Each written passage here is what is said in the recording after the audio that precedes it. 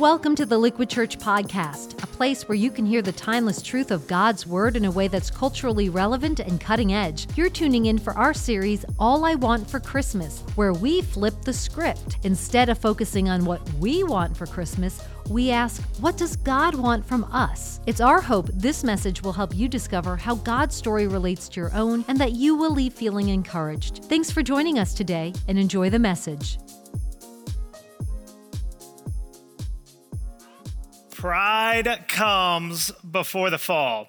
Pride comes before the fall. I know the moment that I learned this lesson is actually quite recently, only a couple of weeks ago. In fact, I was flying back home to Texas to go see my grandmother who's been ill for a while, which, by the way, I want to say a huge thank you to all of you that reached out to let me know that you're praying for my granny. She's 97 years old, and seeing her sick has weighed heavy on my heart, and your prayers have just been a constant encouragement to me and my family, and I feel so loved to be a part of this community, and even more so, I feel proud to be part of a house that still believes in the power of prayer. And so I want to give you a little bit of an update. I got to see her in the hospital when I was in Texas, and on the last day there, she miraculously made a huge turn. In fact, she leaned over the side of her bed and whispered to me like she had a secret to tell me. She said, "I got to get out of this place because I got to make it to 100 years old." So I said back to her, I said, when you make it to 100, we're all flying in and throwing the biggest party ever. And sure enough, because of you and your prayers and our incredible God, Granny is out of the hospital and on the mend. And so cool to see that happening. And she also just so happens to keep bringing up what kind of cake she wants for her 100th birthday. So thank you, Liquid, for your love and for your prayers. But as I was on my way back to Texas, my family and I, we fly all the time, so that was normal for us. But what was a little bit unique this time was that my wife, Casey, she couldn't make the trip with me. So I'm flying solo with my 14-month-old daughter, Winter. If you're keeping score, it's me, it's Winter, and it's my dog, Chloe. Because she travels everywhere with me. I'm her emotional support human. And we're all working our way through Newark EWR Airport Security, one of the largest airports in the world. And I've got to say, we crushed it. All three of us made it through in record time. We picked the fastest lanes. We packed our bags perfectly. It was a thing of beauty. And my confidence at this point is skyrocketing. If we can make it through security at EWR, I've got this in the bag. I find our gate and get Winter a snack and wait for the boarding calls. We make our way onto the plane. We're the last people to board. We make our way down the center aisle, and Winter is waving to every single person like she's the Queen of England.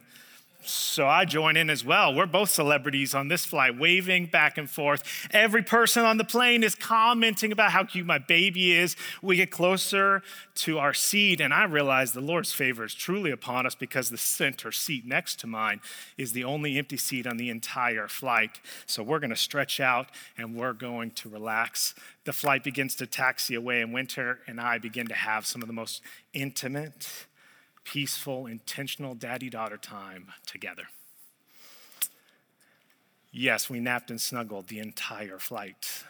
And as we begin to make our final descent into Texas, I gently woke up and realized the people around me were talking about us. They said, "What a great father. That's so sweet. He loves his daughter so much." One lady turned to the person next to her and said, "I would never trust my husband to do that." They're praising my name, practically chanting it as I exit the airplane.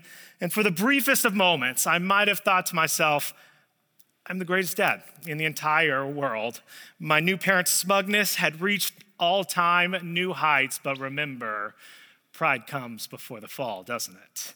And oh, what a fall it was. You see, somewhere between the bliss of our first flight and our second flight boarding, my perfect angel daughter turned on me. We made it to our second gate late. The attendants are frantically calling out my name over the intercom because our plane is waiting for us. Out of breath and a little disheveled, I'm able to once again be on boarding last. And Winter waves at every person just like she has and just like royalty does, only this time, because the whole plane has been waiting on us, there's not smiles and waves back, they're scowling at us. So I rush Winter through her red carpet moment, which she apparently took great offense to. I got us to our seat, but instead of an open center seat, I'm sharing half of my single paid seat with a larger gentleman. And I sit Winter down, and I reached up. I started placing my bags in the overhead compartment. And in that 3-second exchange, somehow my daughter wiggled out of her seat and was sprinting full speed to the front of the plane. And she's so much smaller, more agile than me that by the time I caught her, we're both standing in the cockpit. I can hear the attendant over the intercom, "Sir, we need everyone to take their seats before the plane can depart." And so I quickly make my second walk of shame down the center aisle. Winter, once again, waving all along the way, scowls right back at us. We get buckled. The flight takes off, and Winter loses it.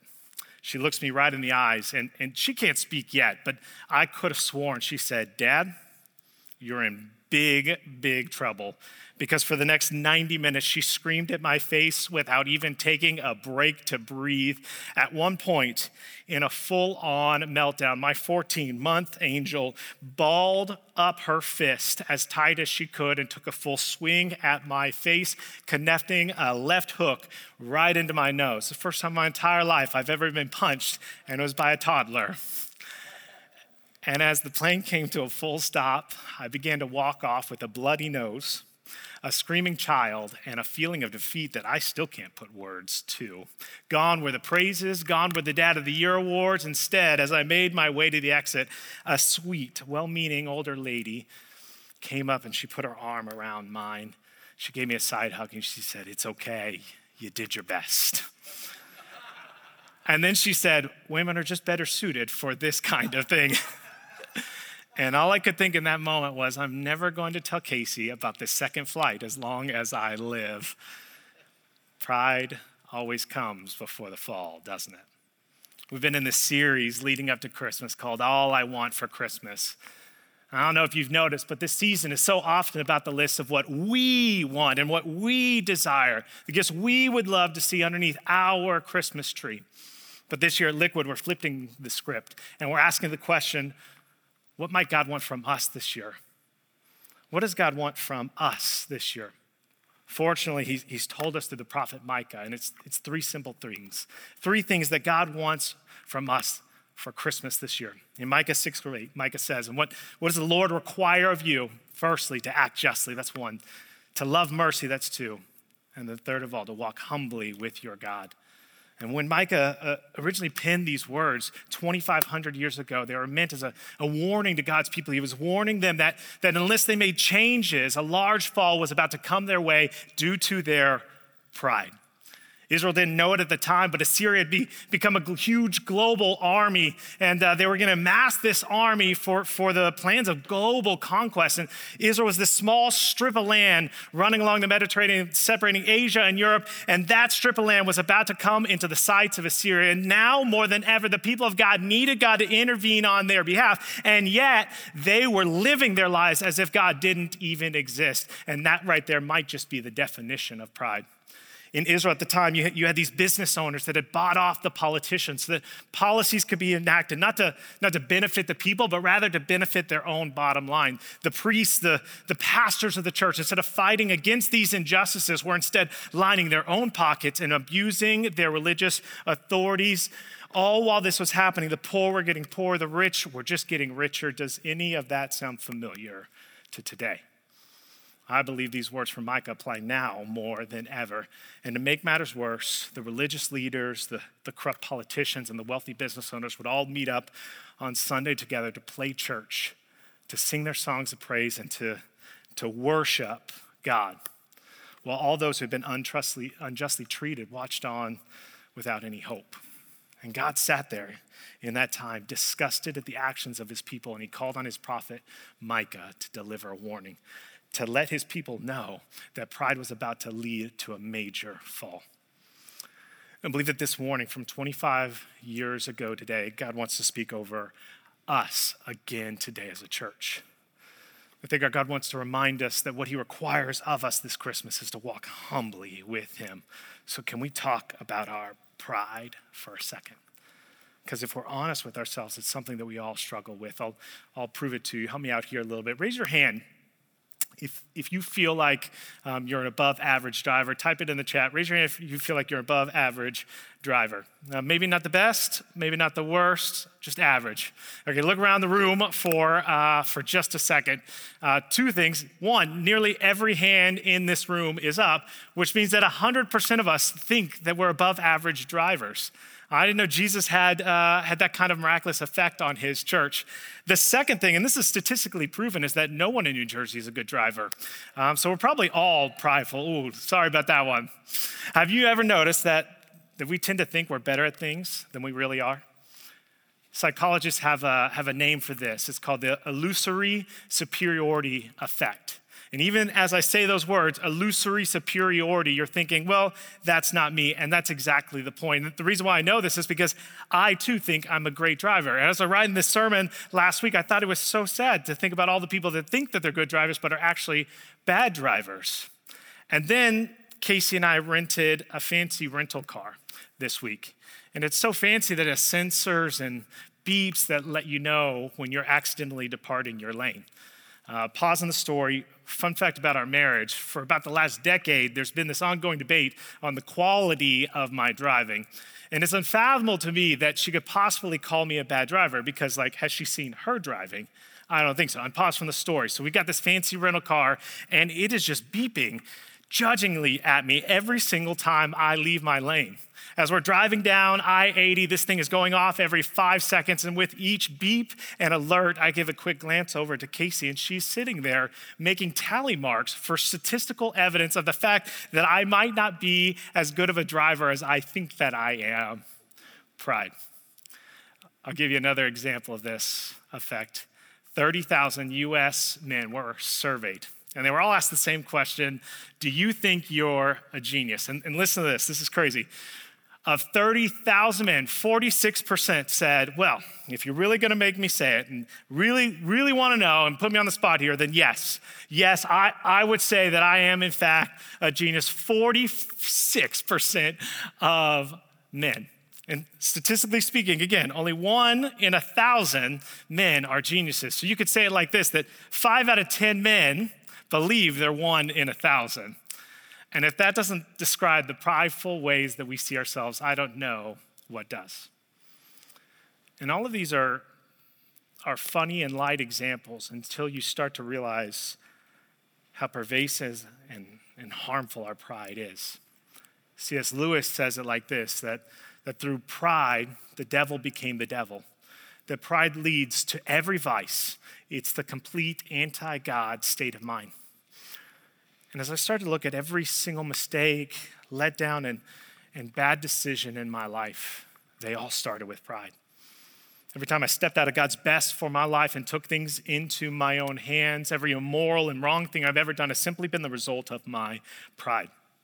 I was 5 years old in kindergarten. I saw a quarter sitting in the desk of my classmate. And to 5-year-old Zach, I knew two things. First, I'd been to Sunday school, so I knew that God says, thou shalt not steal. But second, I also knew that a quarter meant a gumball from the gumball machine at recess. So I took that quarter because I felt like I deserved it more than my classmate. Pride. Fast forward a couple months later, my parents told me not to eat the Cheetos before dinner because it would spoil my dinner. I knew God said, honor your father and mother, but I wanted the Cheetos, so I ate them. Pride. And then I had the audacity and maybe even stupidity to sit down at the dinner table with clear evidence of the crime on my fingertips, the Cheeto dust. And my mom asked, did you eat the Cheetos? And I knew that God said, thou shalt not lie, but I was ashamed of what I had done. So I told my mom, no, I would never do something like that. Pride. I'm only 5 years old, and my pride has already led me to break half of the 10 Commandments. And here's what I've learned about myself. It's that same pride, it never went away. In fact, as I got older, it grew right along with me. But what also grew were the consequences of my actions. The bigger the pride, the larger and the harder the fall. Fast forward to my 20s. I knew that God told us and told me to keep the Sabbath day holy. I knew that he had designed my body to spend time resting each week, but I had become so addicted to the praises of man, to people seeing me accomplish more and more. I became so addicted to success that I found myself working 70 hours week over week over week for an entire decade, essentially telling the God of creation that I knew myself better than him. Pride. And as I did so, the consequences just piled up. It came at the cost of my family that never saw me, my wife that felt like she didn't even know me, and the friendships along the way that I burned because they just couldn't keep up with me. And as all pride does, it ended in a fall, where my body physically shut down on me, and all the exhaustion finally caught up to the point where for nearly 6 months, I didn't have the strength or the energy to get myself out of bed each morning. Pride goes before the fall, and I found it always catches up to me. So can I get personal for a moment? What pride is God warning you about? Because the thing is, he loves each one of us so much. And he knows us all so well. In fact, he littered the scriptures with warning after warning about our pride. Proverbs 13 says that where there's strife, there's pride. Isaiah 2 says that God has a day of humbling in store for the prideful. Proverbs 11 warns that pride comes first, but then comes the disgrace. Jeremiah 50, the day of judging is coming for the arrogant. Proverbs 21, the proud and the arrogant person, mocker is their name. Liquid, the gift that God is asking from you this Christmas is for you to lay down your pride at his feet and walk humbly with him. That's all that he wants for Christmas. So can we commit to doing that as a church? But here's the question, how do we do that? Because saying it is one thing, but doing it is so much more difficult. Fortunately, I do have a secret weapon for you. If you guys can help me right here, just kind of close your eyes with me. I'm going to help you grab hold of some humility in your life. So grab hold, close your eyes, and clench your fist really, really tight. Tighter. And then what you're going to do is you're going to repeat after me. You're going to say, be more humble. Try it out. Be more humble. But here's the thing. You got to say it like you really mean it. So clench tighter. Say it with some meaning. Be more humble. Be more humble. Okay, open your eyes. Anyone else feel the humility coursing through their veins right now? None of us. Of course not. We know it doesn't work like that. Humility is not something that you just close your eyes and pray for. It's something you put on and you practice. Humility is something you put on and you practice. So can I give you 2 practices that God has used in my own life to help me walk humbly with him? Here's the first one. When you walk humbly, you'll give generously. When you walk humbly, you'll give generously. There's this test online that'll tell you how humble or prideful you are on a 1 to 10 scale. It's called the Narcissistic Entitled Subscale Test, NEST, or NEST for short. Have any of you guys heard of this? If you want, you can Google it on your way home and take the test yourself, or even better, have your spouse take it for you as a guinea pig like I did. Because somehow this week I was able to convince Casey to try it out for, research, for you guys. No alternative motives at all. So she finished the test, and remember, this tracks how prideful you are. So if you get a 1, you're humble as can be. If you get a 10, you're essentially like a clinical narcissist. And Casey gets her score, and she brings the results over to me, probably because she's nervous and is a little sheepish, but she's nervous that I'm going to share them with thousands of our closest friends. Would you guys like to see her scores really quick? Okay, here it is, right here. 5 out of 10. I know, scandalous. Right down the middle, just a little bit borderline prideful, aren't we, Casey? So we've been talking about that in our house, 5.0 for the last few days. And when I saw her test results, I was feeling pretty confident. If the baseline is 5, I think I'll be just fine. I ran through the test and got the results sent over to me, and I was absolutely shocked. I was targeting for like a mid-3s. I didn't want Casey to feel too bad about herself. I'm humble like that, thinking about her. So looking for the 3s, but this is the result that I got instead. 6.9. 6.9. In exchange for her allowing me to share her score with you, Casey required me to have our team put together some more specific graphics for your viewing pleasure, just in case there's someone here who struggles with math. This is the difference between 5.0 and 6.9 on a scale. For anyone else out there that's continuing to keep score, yes, that means that I'm 138% more prideful than my wife. And you wouldn't believe this, but the number 138 has been thrown around quite a lot in our house this week. A lot of gloating has been going on, so I don't know about that 5.0 score. And also, watch out, babe, because pride comes before the fall.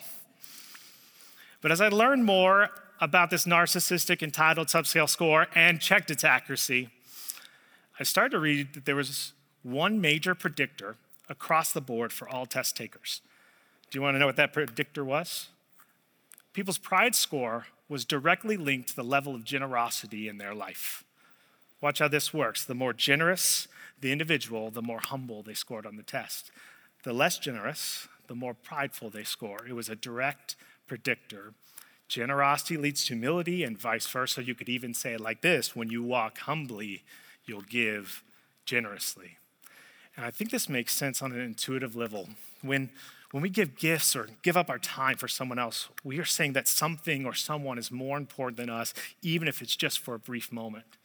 It's those moments of generosity that allow us to practice and put on humility. Paul in Romans 12, he says it like this and echoes these same thoughts for us. He says, don't think of yourself too highly. Watch out for pride.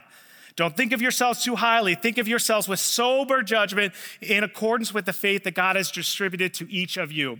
And then he goes on to say this, and watch how this works. He says, we all have different gifts according to the grace given to each of us. If your gift is prophesying, then prophesy in accordance with your faith. If it's serving, then serve. If it's teaching, then teach. If it's to encourage, then give encouragement. If it's giving, then give generously. If it's to lead, do it diligently. If it's to show mercy, do it cheerfully. And what Paul is saying is that when you are giving of yourself, it's really hard to think about yourself. I'll say that again. When you are giving of yourself, it's hard to think about yourself. So he's saying, so stop thinking of yourself so highly and start focusing on how you can be used as a gift for someone else. You see, generosity unlocks humility in our life because it's the practice of putting others first. That's the reason behind Jesus is saying that it's more blessed to give than to receive.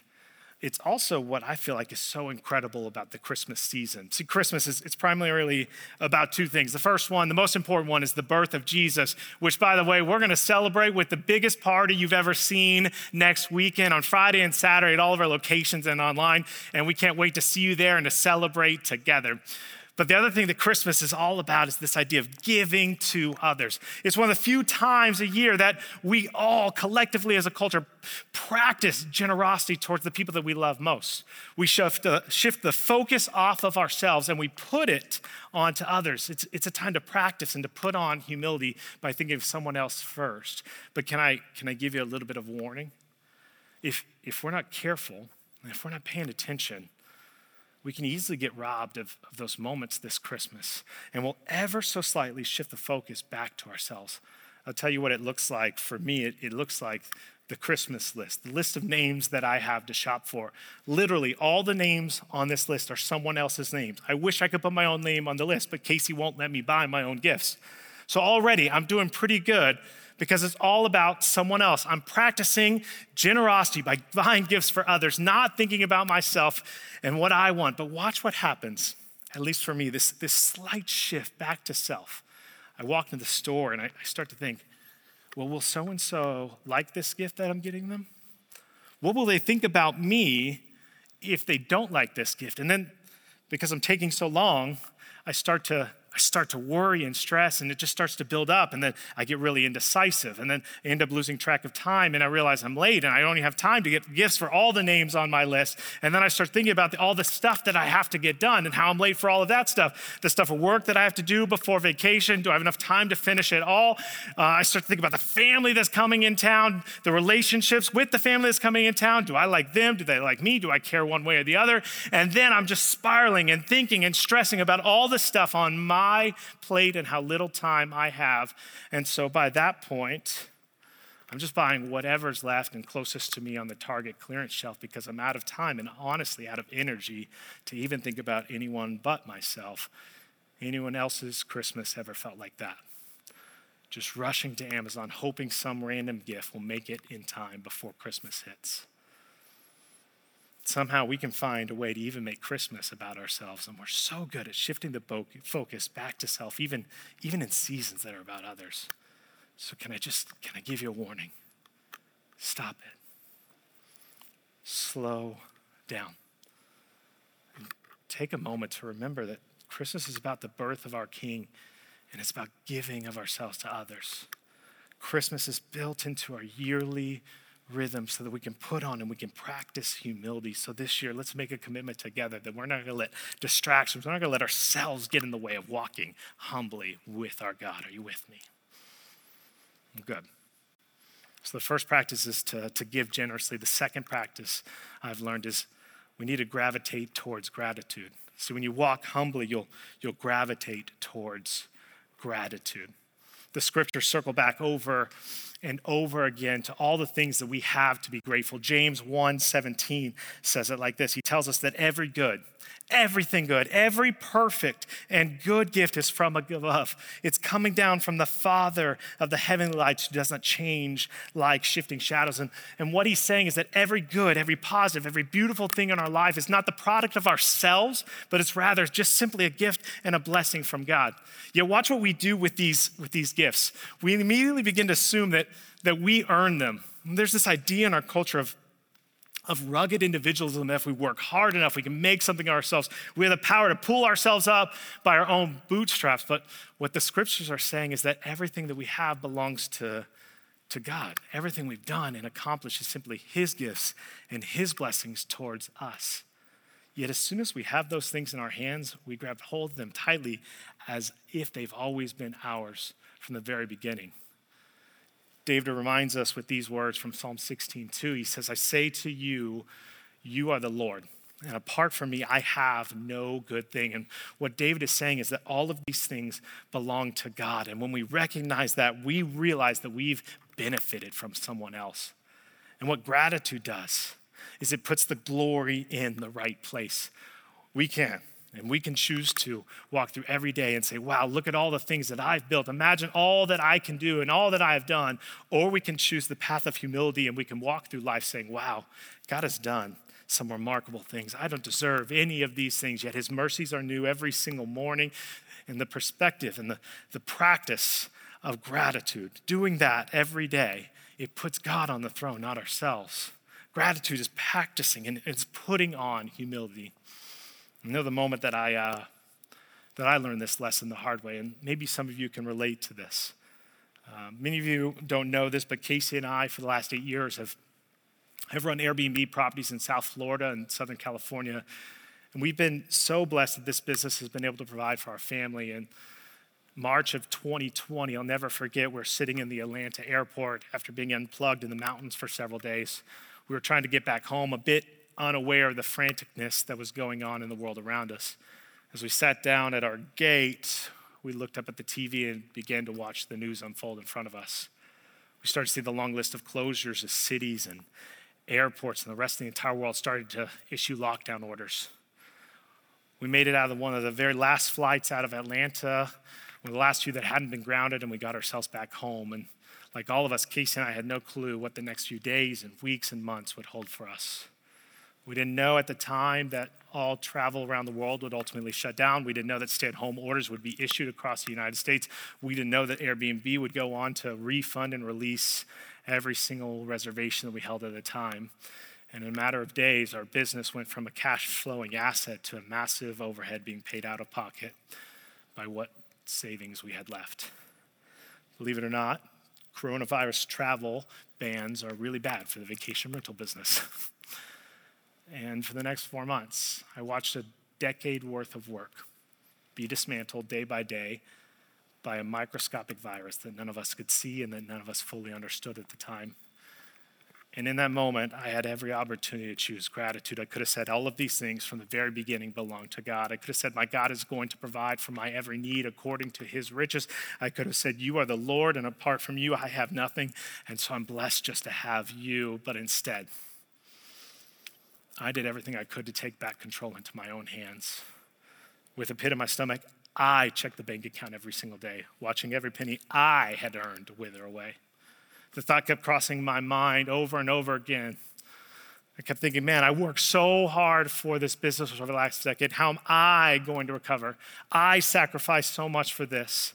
I remember thinking over and over again, how am I going to provide for my family? And somewhere along the way, my pride had stepped in and I had forgotten that every good gift comes from the Father. And here's what happens. When you leave gratitude out of your life, everything begins to rise and fall on your shoulders. If it's all because of me and up to me, then it's all on me. About midway through the summer of 2020, Casey and I sat down on the couch together. By that point, I turned into a shell of myself. I hadn't been sleeping. I'd been working through the night, trying to come up with potential ways to fix things. I was exhausted. I was about to fall over.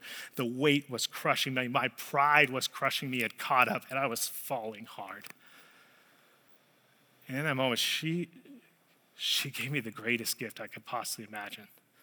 She sat down and she grabbed her hands and my hands together, and she said, "We don't need anything else. Even if everything else with the business is taken, we have so much to be grateful for. We have each other, and God is always taking care of us." And then she began to list out one after another every blessing that we had in our life, everything that we had to be thankful for. The gift that she gave me in that moment was gratitude. So I have a question for you, Liquid. What do you have to be grateful for? Your family, your friends, your health, your marriage, your kids, your church, your job, the fact that you're here, that you're living, that you're breathing. These are all gifts from your Father above. And when we recognize that, when we recognize how big, how powerful, how caring our God is, when we respond with gratitude, it allows us to get smaller and Him to be greater in our lives. Another way of saying is that when you walk humbly, you'll gravitate towards gratitude. So if you're following along, we want to walk humbly with our God. It's 2 steps. The first one is to give generously. The second one is to gravitate towards gratitude. And if we can do these things, we can unlock a promise from our God. He actually has a gift to give you in return. James 4:6, God resists the proud, but check this out. He gives grace to the humble.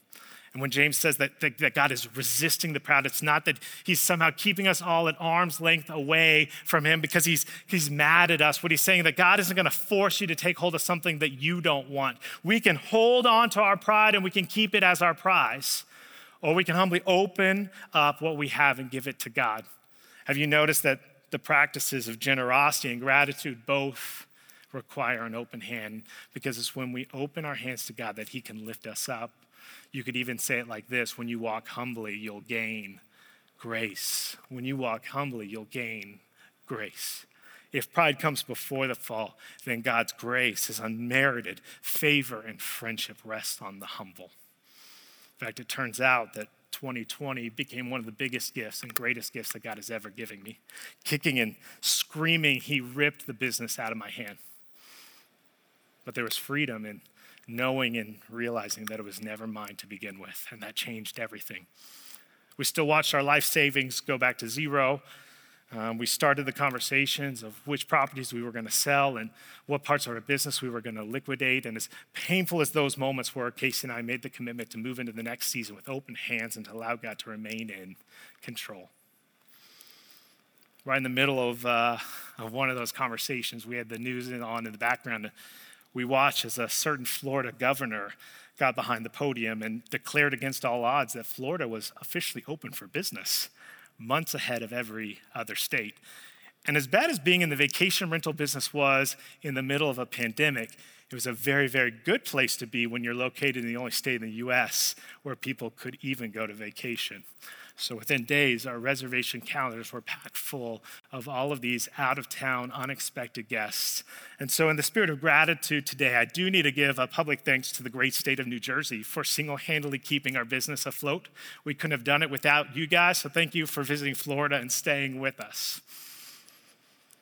But on a serious note, God in His graciousness took the business away from me to save me from myself.